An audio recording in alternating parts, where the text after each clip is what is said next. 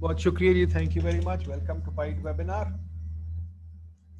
آج ہم جیسے کہ میں نے بہت دفعہ آپ کو بتایا, we are on a quest to try and learn about all Pakistani institutions. تو آج ہم کوشش کریں گے کہ ایک بہت امپورٹنٹ ادارہ ہے جو بن چکا ہے ہمارے ملک میں, اس کا نام ہے PPRA.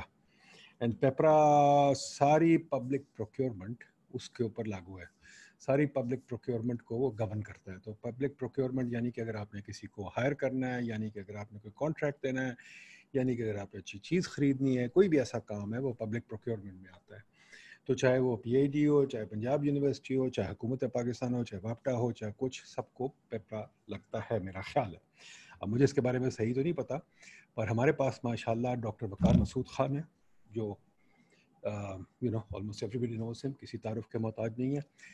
And ex finance secretary, ماشاء اللہ انہوں نے بڑے عہدوں میں کام کیا. آج کل بھی حکومت کی ایڈوائزر ہیں. تو انہوں نے, ان کی بڑی شکریہ کہ انہوں نے ہمیں ٹائم دیا, کہ ہمیشہ یہ آ جاتے جب ان کو ریکویسٹ کریں, کیونکہ ایٹ ہارٹ ڈاکٹر صاحب ایک اکیڈیمک ہیں. جب فائنانس سیکرٹری میں تھے ڈاکٹر صاحب پی آئی ڈی میں پڑھاتے تھے, اور ہمیشہ خوشی سے پڑھاتے تھے, یہ نہیں کوئی ان کو فورس کرتا تھا, خود کہتے تھے میں پڑھانا چاہتا ہوں. تو ڈاکٹر صاحب کو ویلکم کریں. Thank you very much doctor صاحب. ڈاکٹر صاحب آج ہمیں پیپرا سمجھا دیں. پیپرا کیا ہوتا ہے, یہ کیوں ضروری تھا, اس کی کیا وجہ ہے, اور اس کے کیا رولز ہیں. کیا یہ لوگوں کو, کل جیسے ہینا ربانی کھا رہی تھی, وہ کہتی تھی پیپرا نے ہمیں بہت ہماری پروکیورمنٹ کو خراب کیا. تو ہم کوئی ججمنٹ نہیں ابھی رکھتے, آپ ہمیں بتائیے کیا ہے یہ, then we'll try and learn from you and see what PPRA is like. Doctor صاحب تھینک یو ڈاکٹر ندیم, بہت بہت شکریہ, آپ نے مجھے دعوت دی اس موضوع پر اپنے خیالات آپ کے سامعین کے سامنے رکھنے کے لیے. عرض یہ ہے کہ آپ کے علم میں ہے کہ گورنمنٹ تو بے پناہ پھیلی ہوئی ہے, ٹھیک ہے نا, اور ایسے میں رنگ برنگے رویے جو ہیں ہمارے سامنے آتے ہیں. یعنی اس قانون یا اس ہم اگر کہیں پروکیورمنٹ رجیم کے آنے سے پہلے بھی جنرل فائنینشیل رولز تھے گورنمنٹ کے, جو اس موضوع پر جن کا اطلاق ہوتا تھا, وہ بھی بکھرے ہوئے تھے. بکھرے ہوئے اس میں کہ بعض ادارے جو ہیں بہت احتیاط کے ساتھ یہ کام کرتے ہیں, اور بعض نسبتاً کم احتیاط کے ساتھ. اچھا, پھر یہ خصوصاً سول بمقابلہ جو ہماری ملٹری آرگنائزیشنز ہیں ان کے درمیان بھی تفاوت ہوا کرتا تھا. پھر ایک بات یہ بھی آئی کہ لوگوں کو عموماً اس کا علم نہیں تھا, ان ساری باتوں کا. تو لہذا یہ اس دور کی بات ہے جب اصلاحات کرنے کا عمل جو ہے وہ بڑا نسبتاً آسان ہوتا ہے. ملٹری گورنمنٹ تھی, اور میں بھی اس کام میں شریک تھا. سال 2001-2002 یہ وہ وقت ہے جب ٹرانسپیرنسی انٹرنیشنل جن صاحب نے بنائی ہے, وہ شاید ورلڈ بینک میں کام کرا کرتے تھے, تو وہ بھی اس میں مشورے میں بہت شریک تھے. مجھے نام یاد نہیں آ رہا ان کا, آئزن یا کوئی اس طریقے سے کر کے نام تھا, بڑے مشہور جرمن. پیٹر آئیگن نام تھا. ہاں, پیٹر آئیگن. تو وہ جو ہیں اس کو انہوں نے سفارش بھی کی, حوصلہ افزائی بھی کی, اور کہا کہ آپ یہ کریں گے تو نیک نامی بھی ہوگی, دنیا میں بھی جو ہے یہ بات معلوم لوگوں کو ہوگا کہ جناب ایک بالکل ویل ڈیفائنڈ پروکیورمنٹ رجیم ہے اس ملک کے اندر. تو یہ سوچ تھی اس وقت. اچھا, اب جو چیزیں ہمارے پاس آئی ہیں, یعنی کہ 2002 میں آرڈیننس آیا پی پی آر اے کا, اور اس کے 2 سال کے بعد اس کے رولز وجود میں آئے. تو یہ ایک طرح سے کوئی عرصہ 2 سال لگا اس کو وجود میں آنے میں, کیونکہ ابھی میں آپ کے سامنے رکھوں گا کچھ گزارشات, تو اس سے آپ اندازہ لگا سکتے ہیں کہ یہ دو جو چیزیں ہیں ایک طرح سے یہ مل کے ہی رجیم بنتے ہیں، اور عموماً قوانین کے ساتھ یہی ہوتا ہے کہ قوانین بھی ہوتے ہیں اور اس کے تحت کچھ رولز بھی بنائے جاتے ہیں، لیکن یہاں پر تفاوت بہت زیادہ ہے ان دونوں چیزوں کے اندر، جو بنیادی قانون ہے اور جس کے تحت رولز بنے ہیں۔ اور آپ نے عرف عام میں یہ دیکھا ہوگا کہ لوگ PPRA رولز کی بات کرتے ہیں، کوئی قانون کی بات ہی نہیں کرتا۔ وہ بھی میں آپ کے سامنے ابھی اپنی گزارشات میں جو ہے یہ بات رکھوں گا کہ یہ کیا سلسلہ ہے۔ تو آپ پہلے ذرا سا بات کر لیتے ہیں کہ آرڈیننس جو ہے جو آیا، مجھے اسکرین شیئر کرنے کی اجازت دے دیں تاکہ پھر میں ذرا چاہتا ہوں کہ سامعین اور ناظرین کے سامنے جو ہے وہ یہ بھی جو ہے بات رکھ سکوں۔ ہمارے پاس جو قانون ہے وہ 2002 کا کہلاتا ہے، اور یہ قانون جو ہے یعنی آپ سمجھیں کہ یہ قانون ہے، لیکن آپریشنلی یہ کوئی خدمت نہیں کرتا رجیم کی، یعنی ادارہ وجود میں آیا اس کے ذریعے سے، ٹھیک ہے نا۔ یہ میں آپ کو صرف اسی پہ لے چلتا ہوں، ایک آدھ جگہ میں آپ کو کوئی تکلیف دوں گا۔ تو سب سے پہلے چیپٹر 2 جو ہے وہ اسٹیبلشمنٹ آف اتھارٹی کی بات کرتا ہے، ٹھیک ہے نا، اور ساتھ میں یہ بھی کہہ دیتا ہے کہ حکومت اگر چاہے تو پالیسی ڈائریکٹیوز دے سکتی ہے جو بائنڈنگ ہوں گے۔ اور میں شروع میں ہی بتاتا چلوں کہ آج تک میری نظر سے کوئی نہیں گزرا۔ ذرا سا میں اپنا اس لحاظ سے تعارف بھی کرا دوں، یہ ذرا سا ابھی آپ کے سامنے آ جائے گا۔ تو اتھارٹی کا management and administration of the authority ہے، ٹھیک ہے نا۔ تو چلیں ذرا سا یہ سامنے رکھے لیتے ہیں۔ تو اس کا جو بورڈ ہے یہ ہمارے سامنے آ گیا۔ اس کا بورڈ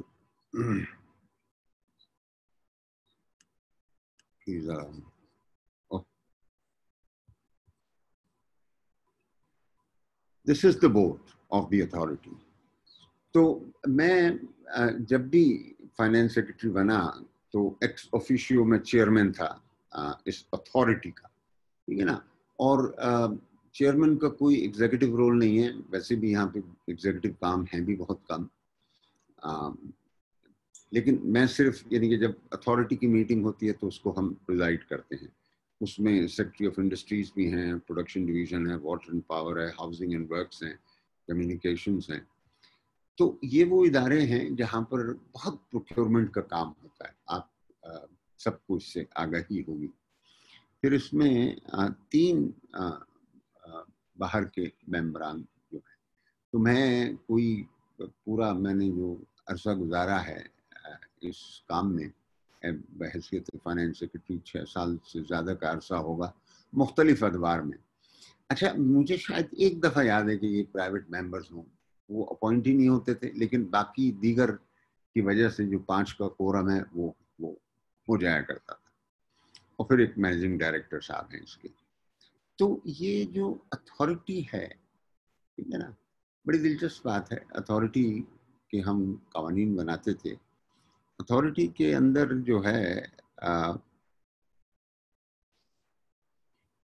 اس کے اجلاس جو ہیں ویسے تو ریگولرلی ہونے چاہیے، مجھے نہیں معلوم میرے علاوہ کتنے اجلاس ہوئے ہوں گے۔ میں بغیر کسی شبے کی یہ بات رکھ سکتا ہوں کہ اگر 100 اجلاس ہوئے، جو کہ نہیں ہے، میرے خیال میں کل 25-30 ہوئے ہوں گے، لیکن تاکہ پرسنٹیج آئے، اگر 100 میں ہوئے ہوں گے تو 90 سے زیادہ میری صدارت میں ہوئے۔ میں نے جب بھی مجھے موقع ملا تو میں نے کچھ اس میں بہتری کرنے کی کوشش کی۔ کوئی ہو سکا نہیں ہو سکا، یہ تو اب آپ کے سامنے ہے کیا اس میں سلسلہ ہے۔ اس میں زیادہ تر ہمارے پاس آپ یہ دیکھیے گا کہ یہ قانون ہے، اس نے پہلے بتا دیا کہ جناب یہ اتھارٹی ہوگی، اس کی میٹنگز ہوا کریں گی، پھر ایک مینیجنگ ڈائریکٹر ہوگا اور مینیجنگ ڈائریکٹر کے کچھ فرائض بتا دیے گئے. اچھا, اب یہ فائنینشیل پروویژنز جو ہیں وہ اتھارٹی کے اپنے فنڈ کے ہیں, یہ پروکیورمنٹ رجیم سے اس کا کوئی تعلق نہیں ہے. پھر اس کے ساتھ جو ہے مطلب اتھارٹی نے اپنے لیے یہ بھی انتخاب کر لیا ہے کہ اتھارٹی کے جو اخراجات ہیں وہ چارجڈ ایکسپینڈیچر ہوا کریں گے. بالکل بلا غیر ضروری ایک بات قانون کے اندر اتنا سارا اس کے متعلق لکھا گیا ہے, کیونکہ مطلب آپ کون سا, یعنی دیکھیے نا, چارج ایکسپینڈیچرز ہیں, صدر پاکستان ہیں, پورٹس ہیں, آڈیٹر جنرل آف پاکستان ہے, تو یہ پروکیورمنٹ اتھارٹی ایسی کیا چیز بن رہی ہے جو یہ اپنے لیے یہ چیز تجویز کرے کہ جناب میرے آپ چارج ایکسپینڈیچرز رکھیں. 12 لکھ دیا, کوئی اس میں ہونے نہ ہونے سے کوئی بڑا فرق بھی نہیں ہوتا, لیکن میں کہتا ہوں کلٹر ہوتا ہے آپ کا قانون, بے سبب کوئی چیز نہیں ڈالنی چاہیے اس میں. اچھا, یہ پھر یہ کہ power to obtain finances and receive grants, یہ بھی مطلب جو ہے اتھارٹی جو ہے جو قائم ہو گئی ہے اور پھر اس کے اندر سٹاف ہوگا اس کے لیے ہے. پھر یہ کہ بجٹ اینڈ اکاؤنٹس, اس کے مینٹیننس آف اکاؤنٹس, اور یہ آڈیٹیبل ہے, یہ باتیں رکھا. اچھا, اب یہ بڑی سی زبردست چیپٹر آتا ہے اور جس سے لگتا ہے کہ ریگولیٹری اینڈ ادر پروویژنس, تو اس میں صرف یہ لکھا ہوا ہے کہ آپ اتھارٹی جو ہے نا, اگر اس کو انفارمیشن کی ضرورت ہوگی تو وہ کسی بھی پروکیورمنٹ ایجنسی سے جو ہے وہ پروکیورنگ ایجنسی سے وہ معلومات حاصل کر سکتی ہے. اور پھر دوسری بات یہ ہے کہ اینول رپورٹ دی جائے. میں اس لیے ان چیزوں کو آپ کے سامنے رکھ رہا ہوں کہ کچھ اندازہ ہو سکے کہ کوئی بڑا مطلب شاہکار, قابل ذکر اور کسی کو دکھانے والا قانون نہیں ہے یہ, بالکل مطلب جو ہے. تو اس میں تو ابھی تک آپ کے سامنے آ گیا کہ کوئی پروکیورمنٹ کی گائیڈ لائنز وغیرہ یہاں پہ شامل نہیں ہوئی. اچھا, پھر مسلینیس ہے, appointment of officers and staff ہے, ٹھیک ہے جی. پھر members, officers etcetera to be public servants. Delegation جو ہے یہ اتھارٹی میں by such conditions and limitations as it may deem fit to impose, delegate any of its functions and powers to the managing director or one or more members. So this is again related to the functioning of the authority, not the procurement regime per se. Okay. This is where perhaps the most important provision I feel relating to procurement comes, which is section 21. And it says the authority may, for reasons to be recorded in writing, recommend to the federal government that the procurement of an object or class of objects in the national interest be exempted from the operation of this ordinance or any rule or regulation made thereunder or any other law regulating public procurement, and the federal government on such a recommendation shall exempt the aforesaid objects or class of objects from the operation of the laws and the rules and the regulations made thereunder. Okay. All right, then section 21A, again relating to basically exemptions. Notwithstanding anything contained in the ordinance, the provisions shall not apply to a body corporate company which has been privatized. So this is a sensible condition. Once it is privatized, so it is out of the public regime. Validity of proceedings, indemnity, common seal, these are all procedural things. Power of authority to make regulations, power of federal government to make rules, etc. Now, so I mean, it always bugs me, and I have not succeeded in any way, that I mean, some broad principles of procurement, etc., which are kind of invariant, and I'll tell you as they come under the rules, should have been specified. I mean, this is after all a law, and the law should guide. And in fact, you see, you make rules, but you make rules which should not raise questions whether the rules are exceeding the provisions of the parent law under which the rule-making authority has been provided to you. I feel everywhere the rules, and I said it in the beginning also, कि भाई मतलब ज़्यादा मारूफ जो है वो rules है, main law नहीं है. अच्छा, और फिर बड़ी दिलचस्प बात मैं आपको बताऊं, 2004 से लेकर आज तक कोई भी मेरी नज़र से नहीं गुजरा. मैं लिहाजा निस्बतन एतमाद के साथ ये बात कह सकता हूँ कि वो जो रूल्स हैं 2004 के, वो भी वहीं खड़े हैं जो 2004 में खड़े थे. जबकि बेपनाह हमारे सामने मौके आए हैं जिसमें लोगों ने बताया. अब जैसे हिना साहिबा का आपने कहा कि उन्हें भी ये ख्याल है, औरों को भी मतलब ये ख्याल है. अच्छा, एक और आपको मैं दिलचस्प बात बताऊं. देखिए, यानी कि अगर आप किसी किस्म की इनकम्बरेंस क्रिएट करते हैं, encumbrance in the sense that कि यार अगर आपने ऐसा नहीं किया तो फिर ये ऑफेंस होगा. Now this law doesn't have an offense. ठीक है जी. बड़ी अहम बात है. हालांकि ये शुरू के अंदर इस बात को डेफिनेशंस के अंदर ये रखा गया है. इस बात को मैं जरा डेफिनेशन आपको पढ़ के बता दूं कि ये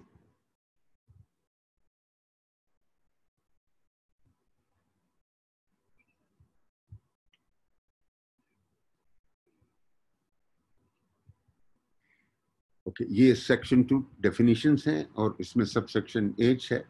And it says misprocurement means public procurement in contravention of any provision of this ordinance, any rules, regulations, orders, or instructions made thereunder, or any other law in respect of or relating to public procurement. एक तो ये कि बड़ी amorphous सी definition कर दी है, हर चीज़ इसके अंदर चली जा सकती है. But let us say the main meat, which is कि भाई आपको comparative bidding से कोई चीज़ procure करनी चाहिए थी और आपने single bid से कर ली. So that is a misprocurement. Now, you see, the problem is, should we treat it as an offense, or it's just misprocurement, one of those things that happen? I am not entirely sure, but I can recount an occasion around in the year 2012 when this matter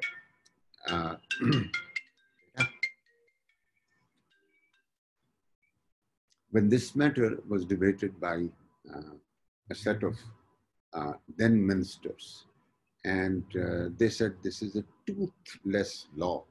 Let us institute the provisions of misprocurement being an offense, and then bring in FIA and all those things.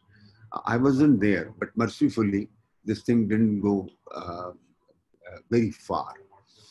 So as the situation obtains that there is a misprocurement defined within this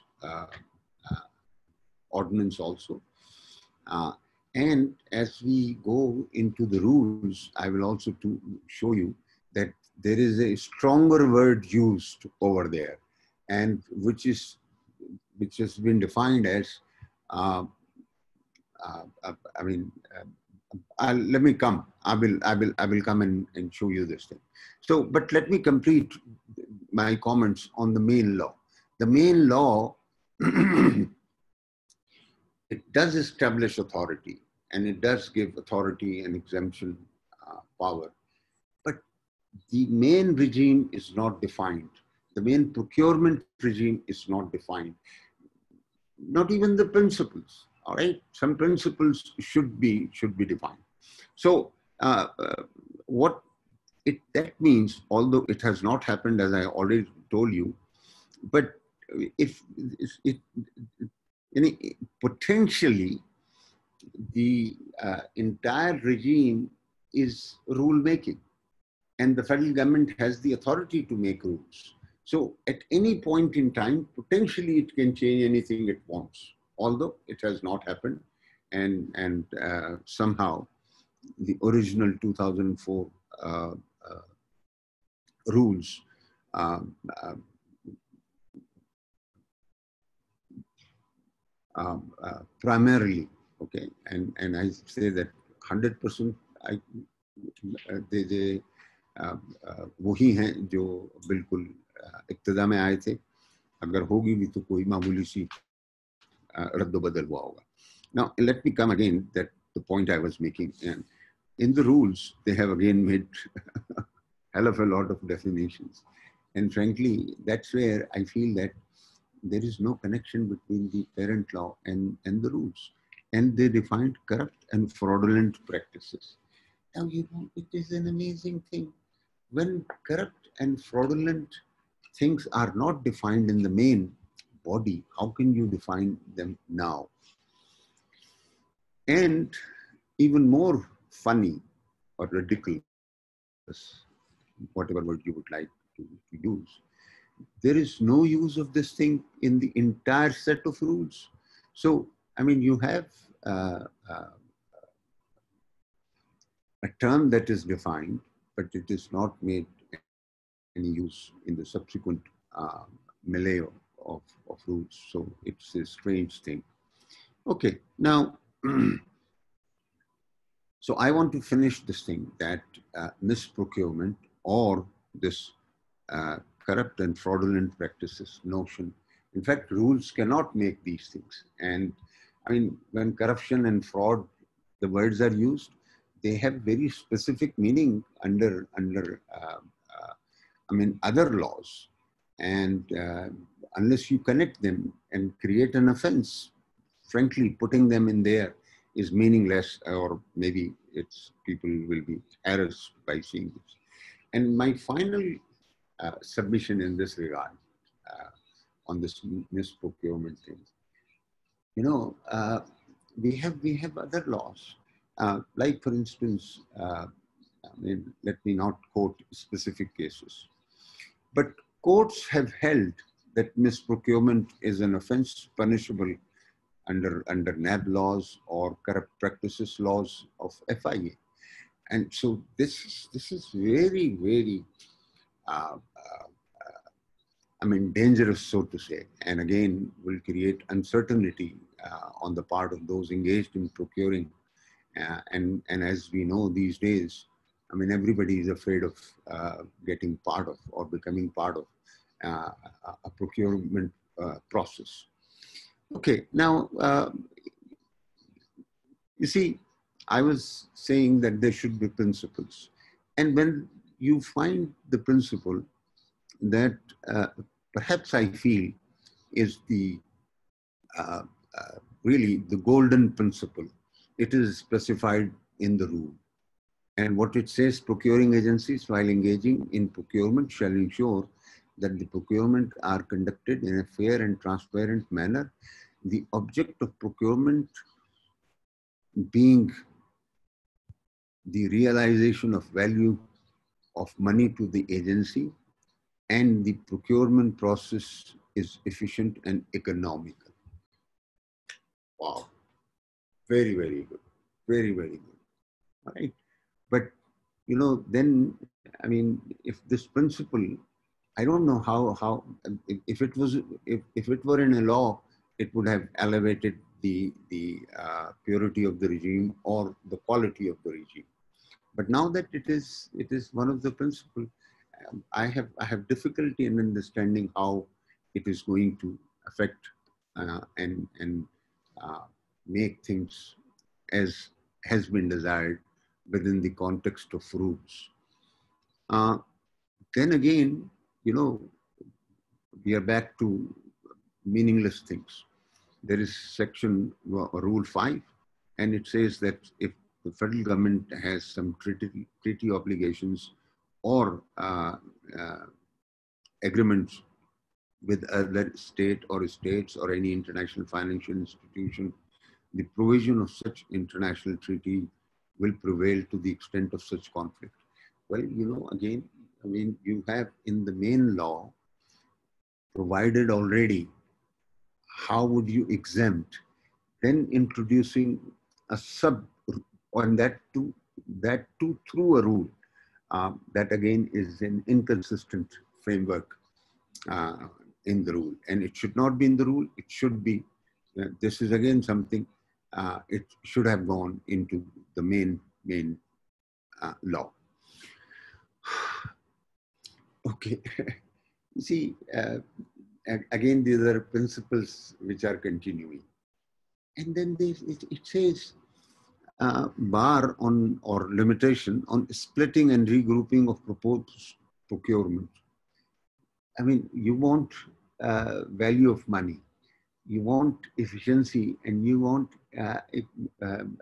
economy. When you have said that thing, how can you impose this condition?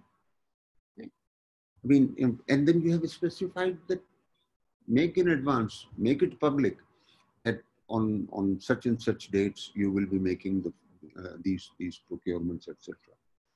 I mean, I mean, Nadeem can also reflect on this thing. This is not going to promote efficiency and helping to bring the value. If you disclose your entire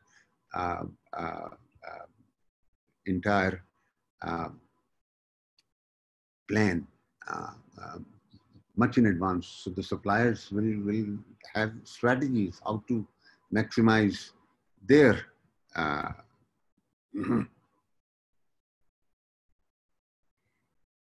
again, you see, this again, finally, I mean, reflecting, I mean, you know,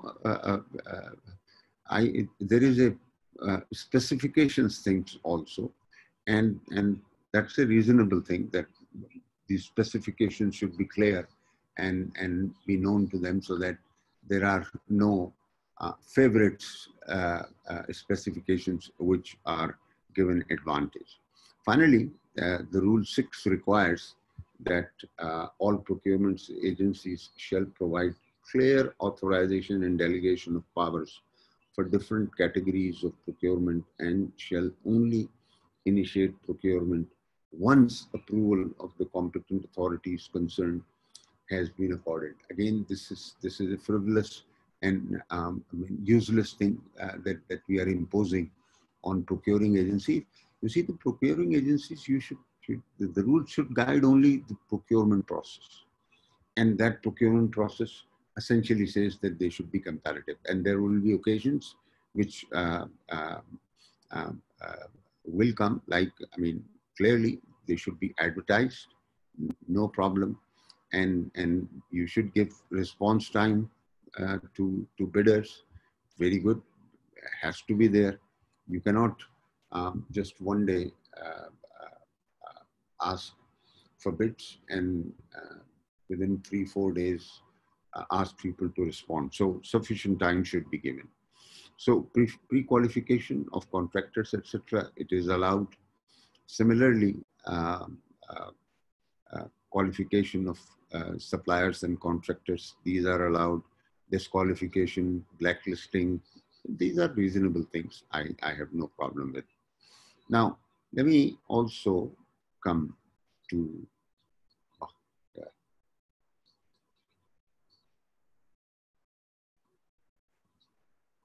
bidding documents has to be there, all right?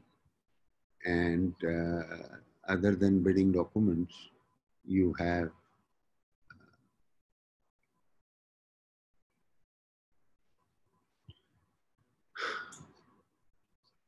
methods of procurement.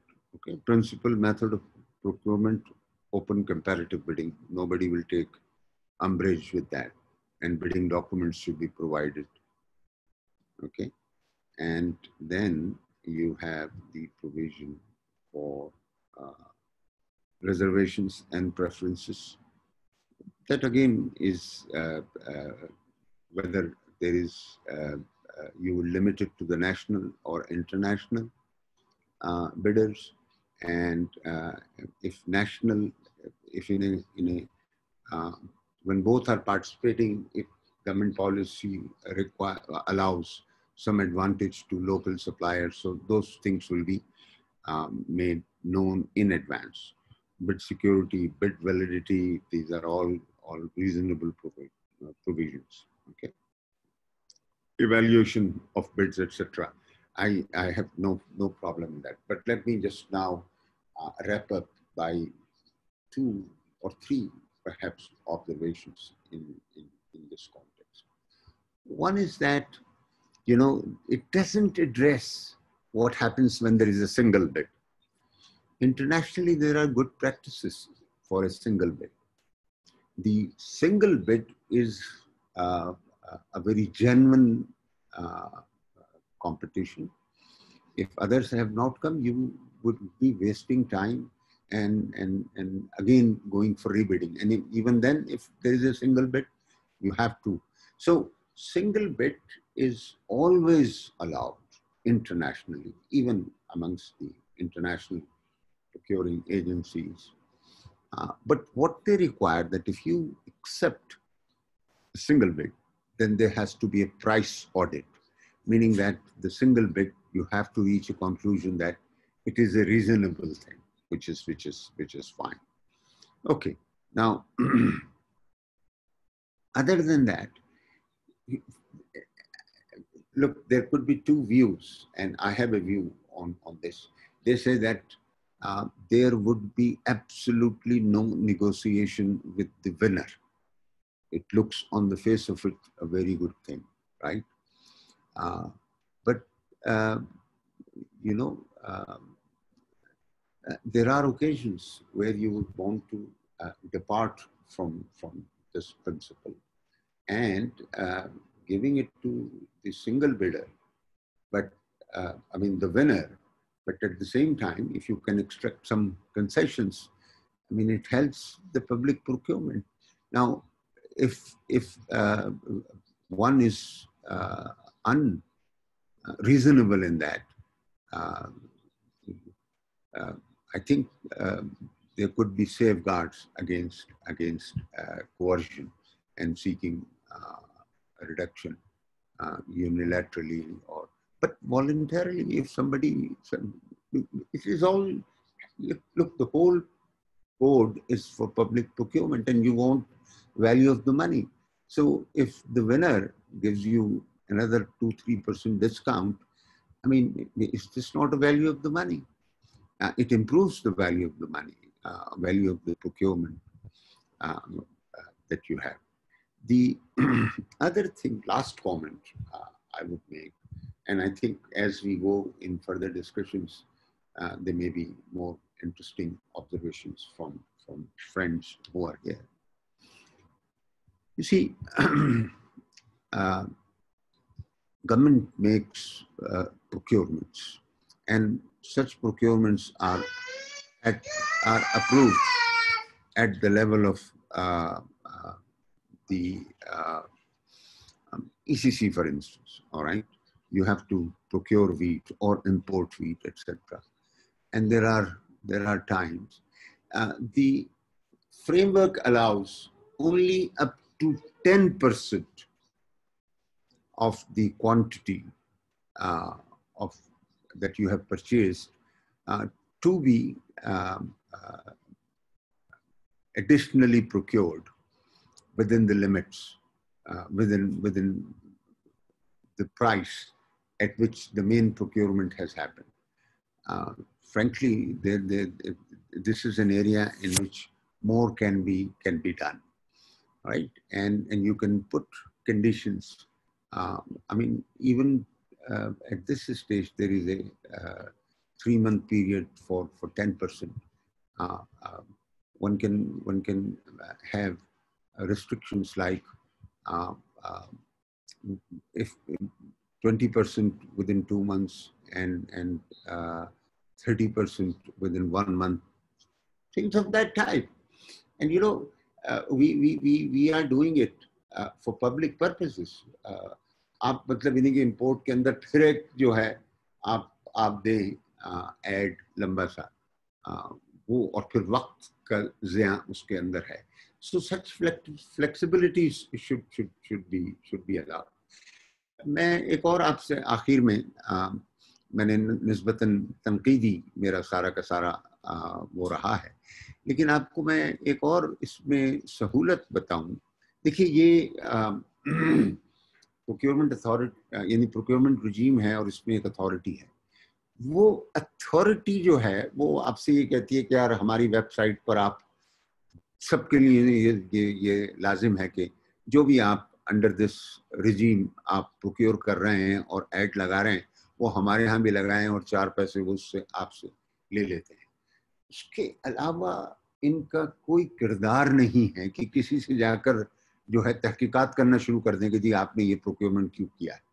अच्छा, फिर एक और सहूलत क्या है इस regime के अंदर कि भाई अगर मिसप्रोक्योरमेंट हो रहा है और मिसप्रोक्योरमेंट अगर हो रहा होगा तो कोई दूसरा मद्दे मुकाबिल जो आपका कंपेटिटर है वो आनकर इसकी शिकायत लगाए। और ये ज़रूरी होता है हर प्रोक्योरिंग एजेंसी के लिए कि वो जो है अपना एक एपेलेट सिस्टम जो है वो उसकी बिल्कुल शुरू के अंदर बता दे कि जनाब मतलब यानी कि अगर OGDCL ने किया है तो OGDCL के अंदर जो है एपेलेट अथॉरिटी जो है वो पहले तो चेयरमैन MD या चेयरमैन उस लेवल पे कंप्लेंट देखी जाएगी और अगर उससे भी वो मुतमईन नहीं हुआ तो secretary petroleum being the principal accounting officer उसके पास चले जाएं और उसके पास अपनी जो है दाद रसी का कर लें। इसके अलावा और कोई चीज़ नहीं। बाकी आप वैसे कोर्ट में भी जा सकते हैं और कोर्ट के अंदर भी जो है आप रिट पिटीशन फाइल कर सकते हैं अगर आपके रास्ते में हो। तो लिहाजा ये एक बड़ा डिसेंट्रलाइज्ड रिजीम है। ये कोई ऐसी रिजीम नहीं है कि जनाब जिससे हर किसी को फी नफ्स ही जाके गुजरना पड़ता है कि जी आपने वो PPRA के पास जाना है और उससे कोई सर्टिफिकेट लेना है। बिल्कुल भी नहीं। ठीक है, आपके पास ये रिजीम है और अब आप पे लाजिम है कि खुद इसको समझें। हाँ, अगर किसी किस्म की कोई आपको कोई मसला है इस सारी चीज़ों को समझने में, मैं तो इसके भी खिलाफ रहा हूँ कि PPRA को कोई कुछ लिखे और वो उसकी वजाहत करे, क्योंकि वजाहत करने की ताकत नहीं है, यानी कि कुदरत आपको जो है इस कानून के जरिए हासिल नहीं है। ये मेरी चंद गुजारिशात हैं, मैंने आपके सामने रख दी और मैं समझता हूँ कि इस पे गुफ्तगू इंशाअल्लाह ताला साथ ही करेंगे। बहुत बहुत शुक्रिया। बहुत शुक्रिया डॉक्टर साहब, thank you very much. I think you explained it very well. मुझे एक दो बातें समझ नहीं आ रही। एक तो ये अथॉरिटी क्या करती है इन द सेंस कि जैसे आपने समझाया, मुझे लगता है अथॉरिटी का कोई काम नहीं है सिवाय इसके वेबसाइट मेंटेन करना और कोई बिड्स लगाना। जो मुझे चीज़ें समझ नहीं आ रही वो ये कि for example who monitors and evaluates this whole business. For example कोई रिपोर्ट निकलती कि भी पब्लिक प्रोक्योरमेंट पे कि पता चले कि कहाँ क्या हुआ है क्या नहीं हुआ। एक और चीज़, for example is there any comparison across agencies के जो अपना कर रहे हैं प्रोक्योरमेंट, क्या उनका कोई डेटा कुछ ट्रांसपेरेंट मेथड है? जैसे हमने कुछ PID में प्रोक्योर किया, क्या हम वेबसाइट पे लगाते हैं, या अगर OGDC ओगरा, खैर हम तो इदारा कोई काउंट ही नहीं करता, पर OGDC ओगरा वगैरह जो बहुत बड़े इदारे हैं, क्या उनकी प्रोक्योरमेंट की डिटेल्स वेबसाइट पे लगती हैं या अथॉरिटी मॉनिटर करती है कि नहीं करती? अथॉरिटी मॉनिटरिंग एंड इवैल्यूएशन में पड़ी हुई है कि नहीं पड़ी, और ट्रांसपेरेंसी डालती है कि नहीं? हाँ, देखिए ये इसके 2-3 आपके सवाल हो गए जमा। पहला ये कि अथॉरिटी यानी जो इदारा है, अथॉरिटी का तो बोर्ड है, लेकिन जो इदारा अथॉरिटी है वो प्रोक्योरमेंट के बड़े ट्रेनिंग वगैरह भी कर रही है। ठीक है ना। अच्छा, दूसरा ये है कि वो जब एड उसके पास आता है, सारे एड्स जो हैं अथॉरिटी की वेबसाइट पर आते हैं, और अगर वो कहीं कोई ऐसी वाजे उसमें कोई गलती देखते हैं, मिसाल के तौर पे वो 15 दिन का वक्त देना चाहिए और 10 दिन दिए हुए हैं, तो उस पर वो उनको मुत्तला भी करते हैं कि भाई इसकी आप दुरुस्तगी कर लें। फिर वो एनुअल रिपोर्ट का मैंने प्रोविजन आपको बता दिया, वो एनुअल रिपोर्ट भी जो है ना वो शाया करते हैं। अच्छा, अब ये कि मुझे नहीं मालूम। देखिए मैं आपको बताऊं कि पब्लिक अकाउंट्स कमेटी देख रही है इस सारे काम को, क्योंकि ऑडिट होता है और उस ऑडिट के अंदर यानी कि ये प्रोक्योरमेंट एजेंसी जो है वो जितने भी यानी ये प्रोक्योरमेंट रिजीम, इस रिजीम के तहत जो भी कोई प्रोक्योरमेंट हो रहा है इज सब्जेक्ट टू ऑडिट। اور پھر آڈٹ کا پیرا بنتا ہے اور وہ پبلک اکاؤنٹس کمیٹی تک آتا ہے. اور پھر کبھی کبھی پبلک اکاؤنٹس کمیٹی سے, یہ میرا اپنا تجربہ بھی ہے کہ مثال کے طور پہ کہیں اوور پیمنٹ ہو گئی ہے, کہیں پر کچھ اور تھوڑی سی خطا ہے, کچھ ہے, تو پبلک اکاؤنٹس کمیٹی کہتی ہے کہ آپ جائیں اور فائنانس سیکرٹری اگر اس کو ریگولرائز کرنے پر راضی ہو جائیں تو ہمیں منظور ہوگا. تو اس حد تک معاملات جاتے ہیں. اس کے علاوہ میں کرمنل ایکٹیویٹی کا آپ کو شروع میں بتا چکا ہوں کہ کرمنل ایکٹیویٹی کے لیے تو یہ اتنا فرٹائل گراؤنڈ ہے کہ جہاں مس پروکیورمنٹ ہوا, جہاں پر آپ نے سسپیکٹ کیا کہ مس پروکیورمنٹ ہے, تو پھر تو مطلب جو ہے سارے کورٹس جو ہیں اس کو کہہ رہے ہیں کہ جی یہ جرم ہے, جبکہ فی نفسی ہی قانون کے تحت وہ جرم نہیں ہے. اصل قانون, میرے کچھ ساتھی یہاں پر ہوں گے جو قانون کو زیادہ جانتے ہیں, وہ اس بات کو سمجھیں. ٹھیک ہے ندیم بھائی, تھینک یو ویری مچ. اچھا جی, let me bring in Junaid Alam Memon. یہ ہمارے پروفیسر ہیں اور یہ جانتے ہیں اس کو ذرا میرے سے بہتر. وہ کچھ سوالات, کچھ آبزرویشنز آپ کے سامنے رکھتے ہیں, اس کو آپ رسپونڈ کریں. جنید میمن صاحب. جی السلام علیکم. میں پہلے تھوڑا واضح کرتا چلوں کہ میری پروکیورمنٹ ایز سچ مین کانٹریکٹ مینجمنٹ وغیرہ اسپیشلائزیشن نہیں ہے, لیکن فارچونیٹلی اور انفارچونیٹلی 1.5 سال سے میں پائپ کی پرچیزنگ کمیٹی کو ہیڈ کر رہا ہوں. So I have been trying to understand کہ یہ پیپرا رولس وغیرہ کیا ہیں. آج میری تو کافی, آپ نے جب یہ ڈسکنیکٹ کی بات کی, جو پیرنٹ پیپرا 2002 ہے اور پیپرا رولس 2004 ہے, اس میں تو میرے لیے اس میں بھی کافی نئی چیزیں تھیں. تو میں جو بھی 8-10 سوال پوچھوں گا, اس کا مقصد یہی ہوگا کہ ایز اے پریکٹیشنر میں نے کس طرح سے دیکھا ہے چیزوں کو, اور میں اس میں کیا سمجھتا ہوں. تو پلیز میرے سوال کو اس طرح سے دیکھیے گا. باقی میں سمجھتا ہوں کہ ڈاکٹر صاحب مجھ سے زیادہ پیپرا رولز پہ کریٹیکل ہیں. تو میں اپنی اسکرین شیئر کر دیتا ہوں. کچھ کوسچنس میں نے بنائے ہوئے ہیں جو میں سمجھتا ہوں کہ اس میں کافی ریلیونٹ ہے. تھوڑا میں یہ بتاتا چلوں, میری اسکرین شیئر ہو رہی ہے؟ ہو گئی. ہاں, میں تھوڑا اس میں یہ بتاتا چلوں کہ ریسنٹلی کافی دفعہ 2006 میں, 2008 میں اور اب 2020 میں مئی میں بھی کافی پیپرا نے رولز میں اپنے چینجز کی ہیں, اور کافی ایسی چیزیں جو میں سمجھتا ہوں بیسٹ پریکٹسز انٹرنیشنلی ہیں وہ انہوں نے لائی ہیں. لیکن اسٹل جو پہلا میرا سوال آپ سے ہوگا وہ یہ ہے کہ جیسے فار ایگزامپل ابھی انہوں نے کافی کانسیپٹس انٹروڈیوس کرائے ہیں, جس میں ایک ہے موسٹ ایڈوانٹیجیس بڈس. اگر اس سے پہلے آپ چلے جائیں تو لوویسٹ کاسٹ میتھڈ پہ چیزیں ہوتی تھیں. اب اس میں ڈیفینیٹلی ایزی ہے اس کو کرنا, لیکن اس میں آپ کو ہمیشہ پرابلمس یہ ہوتے ہیں کہ سستا ضروری نہیں ہے کہ بہتر بھی ہو. تو اس دفعہ انہوں نے لوویسٹ موسٹ ایڈوانٹیجیس بڈ کی ایک انسٹیٹیوشن کی ہوئی ہے, اور اس میں آپ کرائٹیریاز بھی ڈیفائن کر سکتے ہیں. ایون آپ کی جو ویلیو فار منی, جس کو کافی انٹرنیشنل ایجنسی لائف سائیکل بھی کہتے ہیں, لائف سائیکل کاسٹ, کہ پوری لائف سائیکل میں اگر آپ اس کو اس طرح سے کیلکولیٹ کرتے ہو تو you can go for that.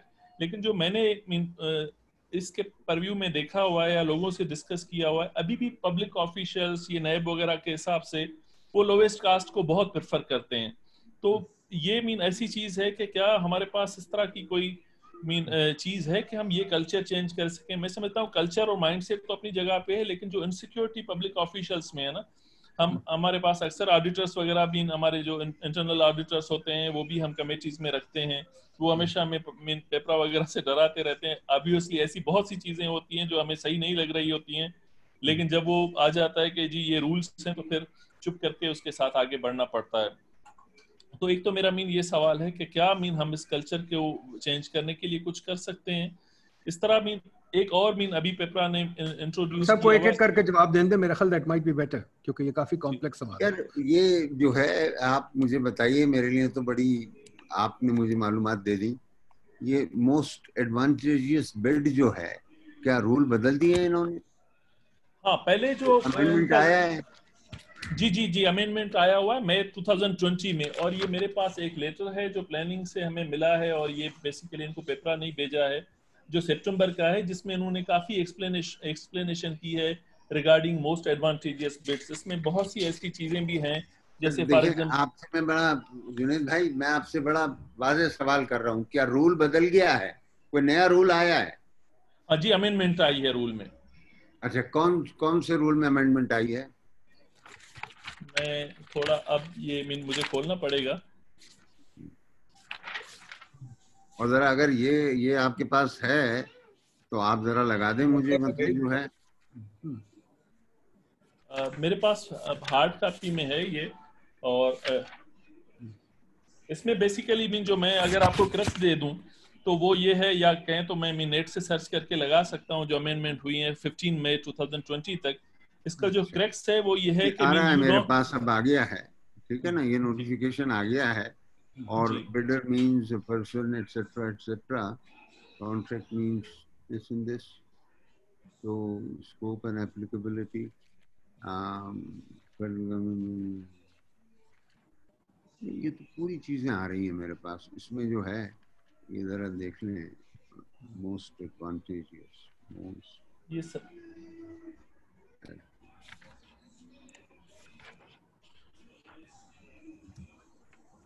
Lockdown के दौरान आया है। बिल्कुल, लॉकडाउन के दौरान। चलें जुनैद साहब, आपको क्लैरिफाई कर देंगे। चलें आप बताइए, चलें अब आप जो है बता दें मुझे, मैं यहाँ से साइट पे तो नहीं मिल सका मुझे। हाँ, जो इसमें इन्होंने बेसिकली किया है कि अदर देन कास्ट आप और भी काफी क्राइटेरिया रख सकते हो, और अगर अब यहाँ पे बहुत इनोवेशन का गुंजाइश आ जाती है और बहुत रिस्ट्रिक्शन आ जाती है। जुनैद साहब, प्रिंसिपल में उन्होंने जो है ये तरमीम की है।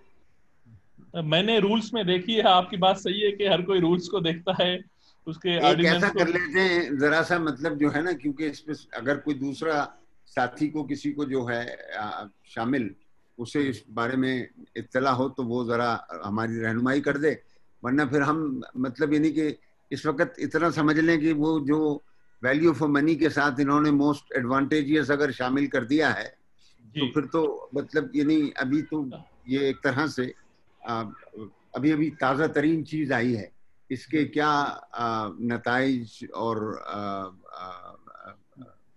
अब आपके मनाकिब निकलेंगे, वो तो वक्त लगेगा, समझ लीजिए। हाँ, लेकिन इसमें पॉसिबिलिटी बहुत ज्यादा है कि प्रोक्योरमेंट जो एजेंसीज हैं वो उसमें काफी इनोवेशन कर सकती हैं।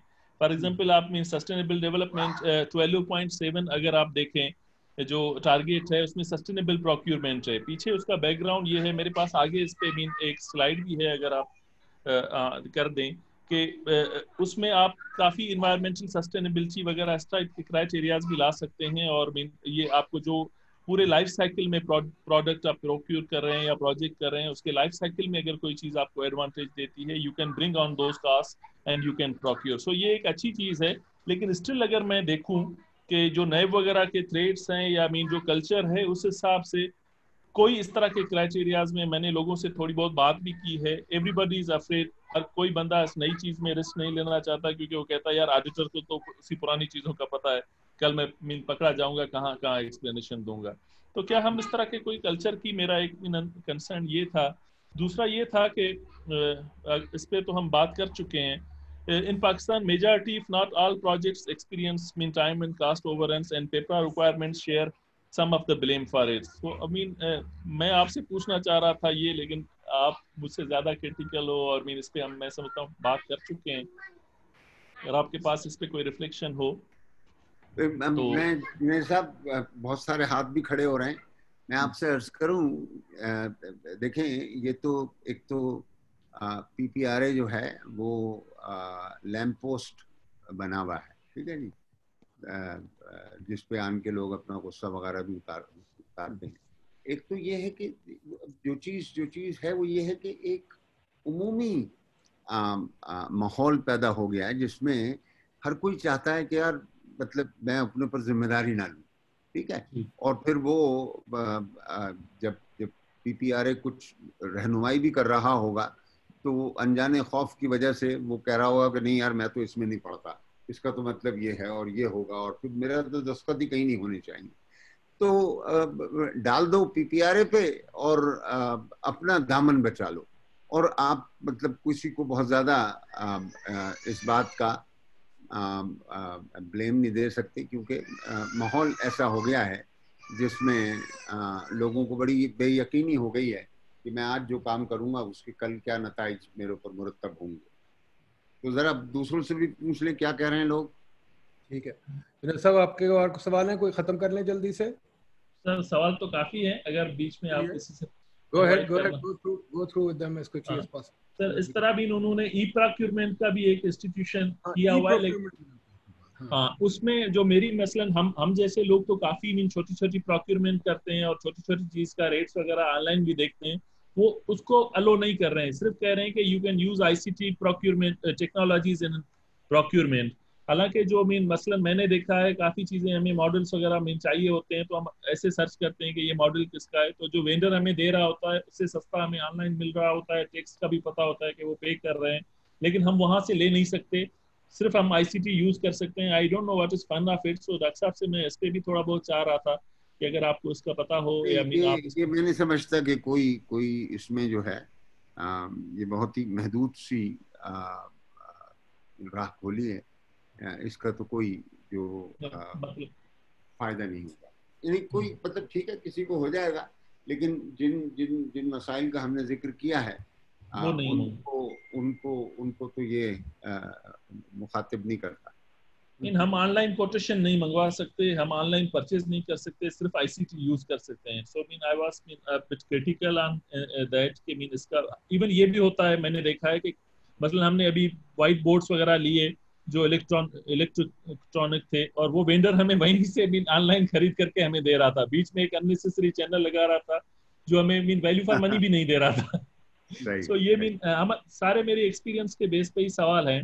سو تیسرا جو ہے بٹ ڈاکیومنٹ پریپریشن, میں یہاں پہ جو ایک بات سمجھتا ہوں کہ میرے حساب سے پیپرا کے رول اگر آپ دیکھو تو اس میں کافی انوویشن کی گنجائش ہے, لیکن جو مسئلہ آتا ہے نا پروکیورمنٹ اٹ سیلف, جو پروکیورمنٹ ایجنسیز خاص کر کے ہر آفس میں ہوتی ہے کسی نہ کسی طرح کی پروکیورمنٹ, لیکن وہاں پہ ایک اسائنمنٹ یوز ہوتی ہے, آج اس بندے کو لگا دیا, کل اس بندے کو لگا دیا, کوئی ایز سچ اسپیشلائزیشن نہیں ہے. جو میرے ایکسپیرینس میں رہا ہے کہ but document is the main thing. اگر آپ نے وہ اچھا پریپیئر کیا ہے تو پھر آپ کو کوئی مسئلہ نہیں ہے, ورنہ پھر آپ دیکھتے ہو کہ اب ایسے بھی ہمیں ایکسپیرینسز ہوئے ہیں کہ جو بڈر ہے وہ ہم سے زیادہ ایکسپیرینس ہے, وہ دیکھتے ہی ہیں کہ کہاں لوپ ہول ہیں, پھر انڈر بڈ کرتے ہیں اور بعد میں چینج آرڈرز اور کلیمز وغیرہ کر کے چیز وہیں پہ پہنچا دیتے ہیں جس میں کوئی آپ کا گورنمنٹ کو پروکیورمنٹ کا فائدہ نہیں ہوتا ہے. تو اس سائڈ پہ نہ ایجنسیز پروکیورمنٹ ایجنسیز انویسٹمنٹ کرنے کو تیار ہے, پیپرا تھوڑی بہت ٹریننگز کرواتا ہے, definitely it has a huge cost. So اس سلسلے میں میرا جنید بھائی دیکھیں, میں نے جیسے آپ کے سامنے یہ اتنی بڑی بات رکھی ہے کہ 16 سال ہو گئے رولز نہیں بدلے, اور چلیں اگر یہ آ گیا ہے 16 سال بعد مئی کے اندر کوئی آیا ہے, تو مطلب یعنی مجھے نہیں معلوم کہ یہ کس ذریعے سے آیا ہے اور اس میں کن لوگوں سمجھے نہیں آپ بات جنید عالم. میں یہ کہہ رہا ہوں کہ مطلب دیکھیں نا اسٹیک ہولڈرز سے کیا کنسلٹیشنز ہوئی, کس نے مطلب یہ سمجھا کہ یار یہ راہیں کھول رہے ہیں ہم, جو کہ ابھی 2 جگہ ہم نے دیکھ لیا کہ اس میں کوئی راہیں بظاہر کھلی بھی نظر نہیں آئی. ایڈوانٹیجیس کہہ دینا یہ تو بالکل مجہول سی اصطلاح ہے نا, اس کو کس طریقے سے آپ 10 لوگ آپس میں دوڑتے پھریں گے. ابھی آپ نے کہا اس کے باوجود وہ مطلب نیب یا FIA کے خوف سے وہ کہے گا اب یار چھوڑو پتہ نہیں یہ مانیں گے نہیں مانیں گے, میری بات لوئسٹ پرائس پہ جاؤ, صحیح ہے. ہاں, اور وہ کل کھڑا ہو کہہ دے گا کہ یار یہ آپ نے موسٹ. اچھا, اور یہ بڑی عجیب سی بات ہے کہ most advantages, you have to really explain what do you mean by that. آگے چلیں اور دوسرے ساتھیوں کو موقع دیتے ہیں. جی جنید صاحب چلیں پھر, لیٹس گو. عامر میر صاحب بتائیے. السلام علیکم جی, میں عامر میر بول رہا ہوں جدہ سعودی عربیہ سے. اسلامک ڈیولپمنٹ بینک میں کام کرتا ہوں اور کرنٹلی میں ہیڈ کر رہا ہوں پروکیورمنٹ فنکشن کو. آئی تھنک میں تو پیپرا پہ ڈسکشن نہیں کروں گا, لیکن یہ کہ بعض پرسپیکٹیو جو MDBs کا ہے اس حوالے سے اور بعض جو کوشچن آپ نے ریز کیے ہیں اسپیشلی نیو اپروچ پہ, میں بھی اس پہ دوں گا. آئی تھنک فرسٹ فارموسٹ ہے to the size of the public procurement. It is about 15% of the GDP of the most of the developing countries. تو آپ امپیکٹ دیکھ لیں, even 1% of the mismanagement is the tremendous impact on the government procurement.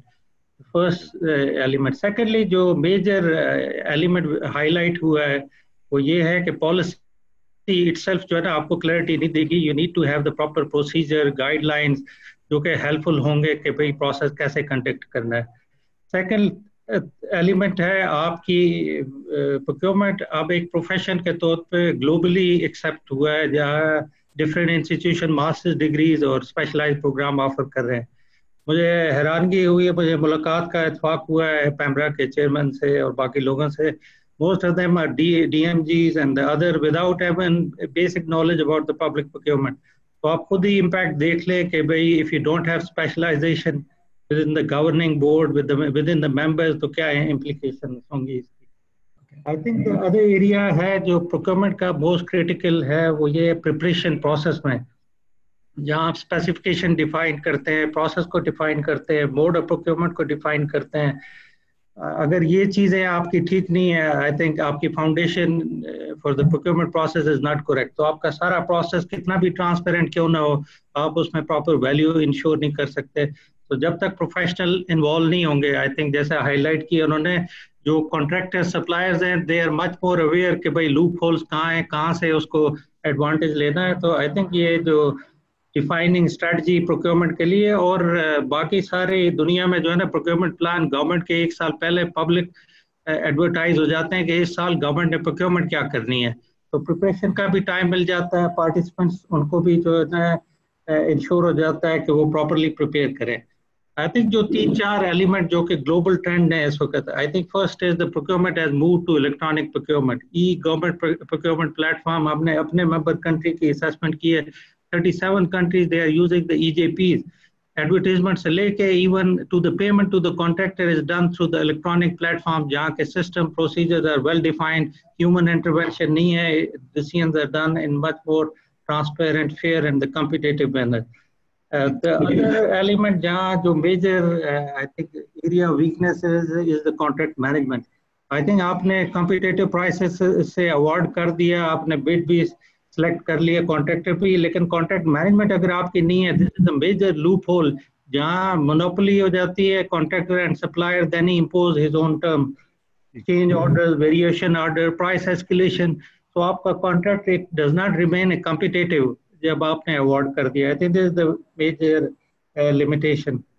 Area ہے جو ہے جن پہ consultation کی ضرورت ہے, is complaint handling and the redressal mechanism. اگر آپ کا یہ ٹرانسپیرنٹ نہیں ہے, سب جگہ اب یہ پروسیس کا حصہ ہے. جو ہی آپ نے intent to award the bid announce کیا, ساتھ ہی اسٹینڈ اسٹل پیریڈ 2 weeks کا ہوتا ہے, جہاں کہ کوئی بھی participant can raise the flag اور کمپلینٹ, جس کا تمام پارٹیسپینٹ کو آپ کو رسپونڈ کرنا پڑتا ہے to satisfy them that how they've done the process and how they've reached to the conclusion.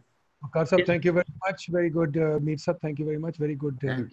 Very good arguments. Inshallah آپ سے اور سیکھیں گے. ہارون قریشی صاحب, ڈاکٹر صاحب آپ پلیز نوٹ کرتے جائیں, 2-3 اور سوال ہیں. ہارون قریشی صاحب. جی, I have a comment and a question. ذرا اپنے آپ کو انٹروڈیوس بھی کرا دیں پلیز. جی, میرا نام ڈاکٹر ہارون جاوید قریشی ہے. I had a private company, 40-year-old private company, which is in engineering and development and deliveries to government, as well as lots of public procurement agencies involved in it. So I'm speaking from the standpoint of a vendor who has been delivering products to all kinds of people. We have a very easy time delivering to the private sector, to the corporate sector, but government sector has always been a problem. But no quibbing about that. 2 short quick questions. Number one, Dr. Sahab, my compliments to you for holding such meaningful webinars. And the content of the webinars and the resource persons. Aaj jaise Dr. Waqar Sahab aaye, he is perhaps an authority on PPRA rules. So my compliments on that. 2 questions. Number one, recently because of COVID, the entire world came to a standstill. That means all the supply chains, even the Pakistani industry as per government act came to a standstill. But lots of the public procurement agencies, they do not even recognize this as some sort of force majeure situation. And they insist that if the contract does not mention a force majeure clause, that means COVID cannot be considered a reason for any delay in works or any inability of anyone to be able to deliver the service. Number two, in most of the tenders now, they ask for a non-conflict affidavit. That means if you have had a conflict with any one of the public procurement agencies in the past, and you kind of raised your hand and said, no, this is unfair, I need fair play. So that particular contest is used as a reason for not considering you in a future procurement. So PPRA rules are silent about that as well.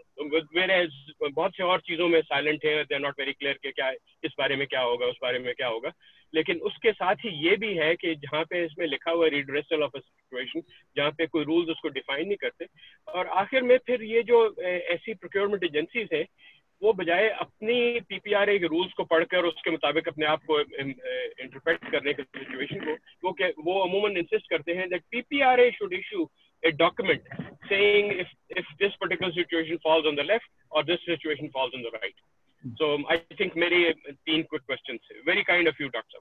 शुक्रिया. देखिए बहुत अच्छे सवालात हैं और अपने नदीम भाई 10 minute का आप ब्रेक करें क्योंकि असर की नमाज पढ़ के फिर दोबारा शुरू करेंगे, या आप जारी रखें, लोगों के सवालात जमा कर लें.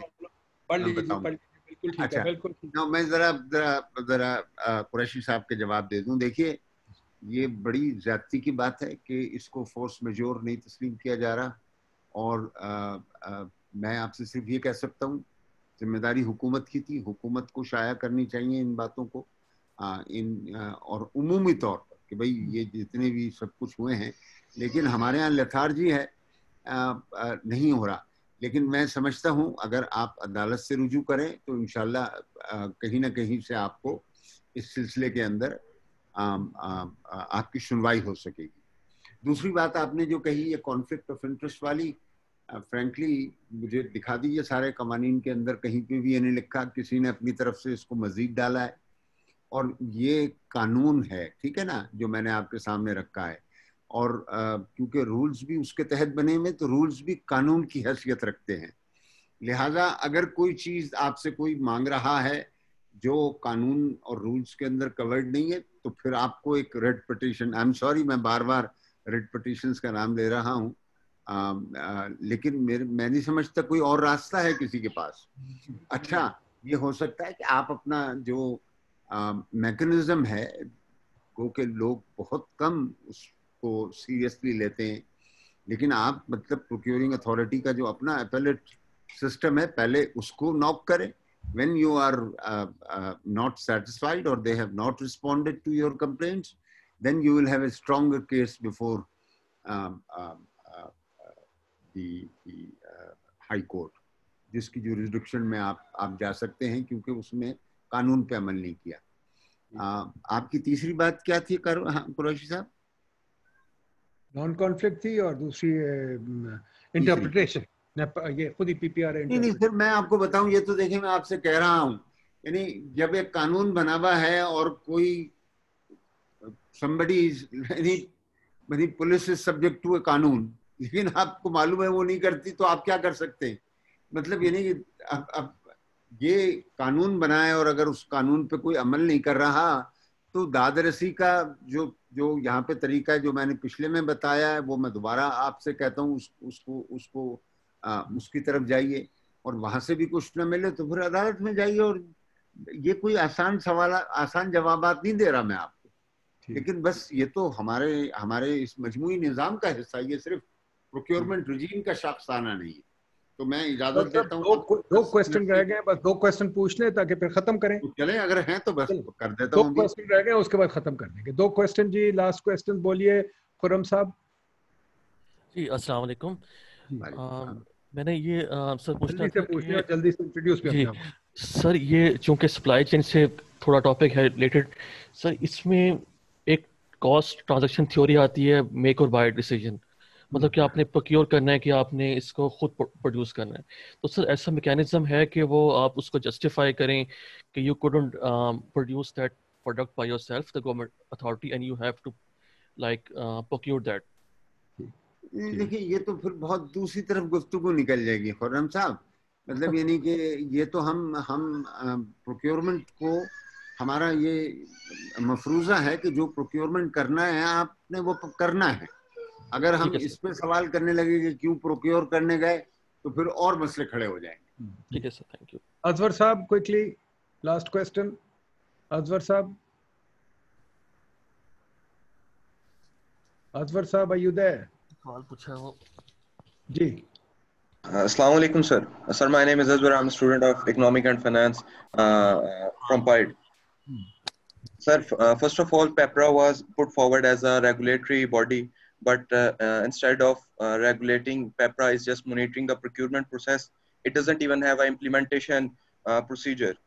Other than that, the PEPRA, what major lag in PEPRA is that it doesn't even have a grievance addressal forum. This leads to unnecessary litigations in the court. Other than that, being a student, if you want to write a report or search for the processes on the PEPRA website, they don't provide you with the quantitative data. They don't provide you with the reports. Those reports are poorly handled or those available are outdated. So I would like to get answer on the topic related. Dr. Sahab, ye bataएं, I would like some kids to start some research on PEPRA. What is your, quickly बता दे, what would you recommend? یہ تو مطلب دیکھیں یہ بات ٹھیک نہیں. وہ ریگولیٹری باڈی تو ہے, وہ ریگولیٹ کر رہی ہے, لیکن یہ کوئی ایسی ریگولیٹری باڈی نہیں ہے جیسے نیپرا ہے یا اوگرا ہے جی. مطلب اس طرح کا نہیں ہے اس کا کردار, اور ہو نہیں سکتا, کیونکہ مطلب یعنی کہ وہاں پر تو کوئی آتا ہے ان سے پہلے لائسنس لیتا ہے اور لائسنس کی شرائط میں آپ رکھ دیتے ہیں کہ ایسے تم کام کرو گے اور ایسے کام نہیں کرو گے اور فلاں اور ڈھماکا. صحیح ہے جی. یہاں تو ایک پروکیورمنٹ جو ہے وہ مطلب آپ دیکھیں مطلب پوری حکومت کے اندر جو ہے وہ لاگو ہے. تو وہاں پر یعنی کہ یہ نہیں ہو سکتا کہ ہر کوئی آن کے پیپرا سے پوچھنے لگے اور اوارڈ کرنے سے پہلے کچھ دے سکے, یا آپ جائیں اور پیپرا سے پوچھ کر آئیں کہ یار ہم نے ٹھیک کر لیا ہے اور تم سرٹیفائی کر دو. نہیں, یعنی کہ یہ آپ کو ہر جگہ, یعنی دنیا میں کہیں بھی چلے جائیں آپ, یہ ابھی میر صاحب تھے, ان سے بھی پوچھ لیں کہ ان کی آرگنائزیشن نے پروکیورمنٹ کے رولز بنائے ہوئے ہوں گے, لیکن وہ ساری اے ڈی بی کی جتنی بھی پروکیورمنٹ ہے اس سب پہ لاگو ہوں گے. تو اسی طریقے سے یہ گورنمنٹ ہے, گورنمنٹ نے جو ہے لیٹ ڈاؤن کر دیا. اچھا, جہاں تک اس کا تعلق ہے کہ وہ معلومات فراہم کرے, دیکھیں اینول رپورٹ ہے, اینول رپورٹ تو ان کو چھاپنی چاہیے, قانون کی ذمہ داری ہے. اور اگر نہیں ہے آپ تو مطلب جو ہے میں کہوں گا کہ یعنی عدالت جانے سے بھی کم راستے ہیں. آپ سیکرٹری کیبنٹ کو لکھیں جو ان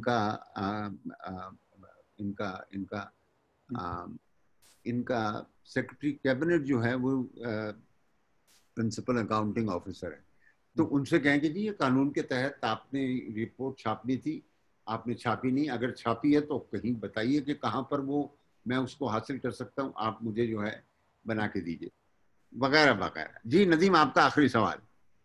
جی, میں ابھی پیپرا کی ویب سائٹ پہ ہوں اور میں اینیول رپورٹس دیکھ رہا ہوں. 2008-12, 2012-13 اور 14-15 رپورٹس آخری ہیں, اور یہ بھی جب کلک کرو تو ملتی کوئی نہیں ہے. اینی ویز یہ بڑی کٹپٹ ہے. یہ ندیم آپ نے یہ سیمینار کیا ہے, میں سمجھتا ہوں مطلب دیکھیں نا یہ اویئرنیس کے زمرے میں آتا ہے, اور کوئی ہمت کرے رائٹ آف انفارمیشن کے تحت وہ ایک پٹیشن فائل کرے ہیں, اور مطلب اسے جواب دینا پڑے گا ان لوگوں کو. نہیں بالکل, I think very good, this has been excellent. ہمیں بہت کچھ آج پیپرا کی انٹروڈکشن تو مل گئی ہے. اب ڈاکٹر صاحب نیکسٹ اسٹیپ ہمارے اسٹوڈنٹس ریسرچ کریں گے and we'll be contacting you on that. اسی کے ضمن میں ہم پوچھیں گے ان لوگوں سے کہ بھائی ہمیں بتائیں کہ یہ اینوئل رپورٹ کہاں ہے. This is a part of the public policy making process. P I D shall fulfil its role by being a research organization that. Thank you very much folks. Thank you Waqar sahab, all the best. Khuda Hafiz.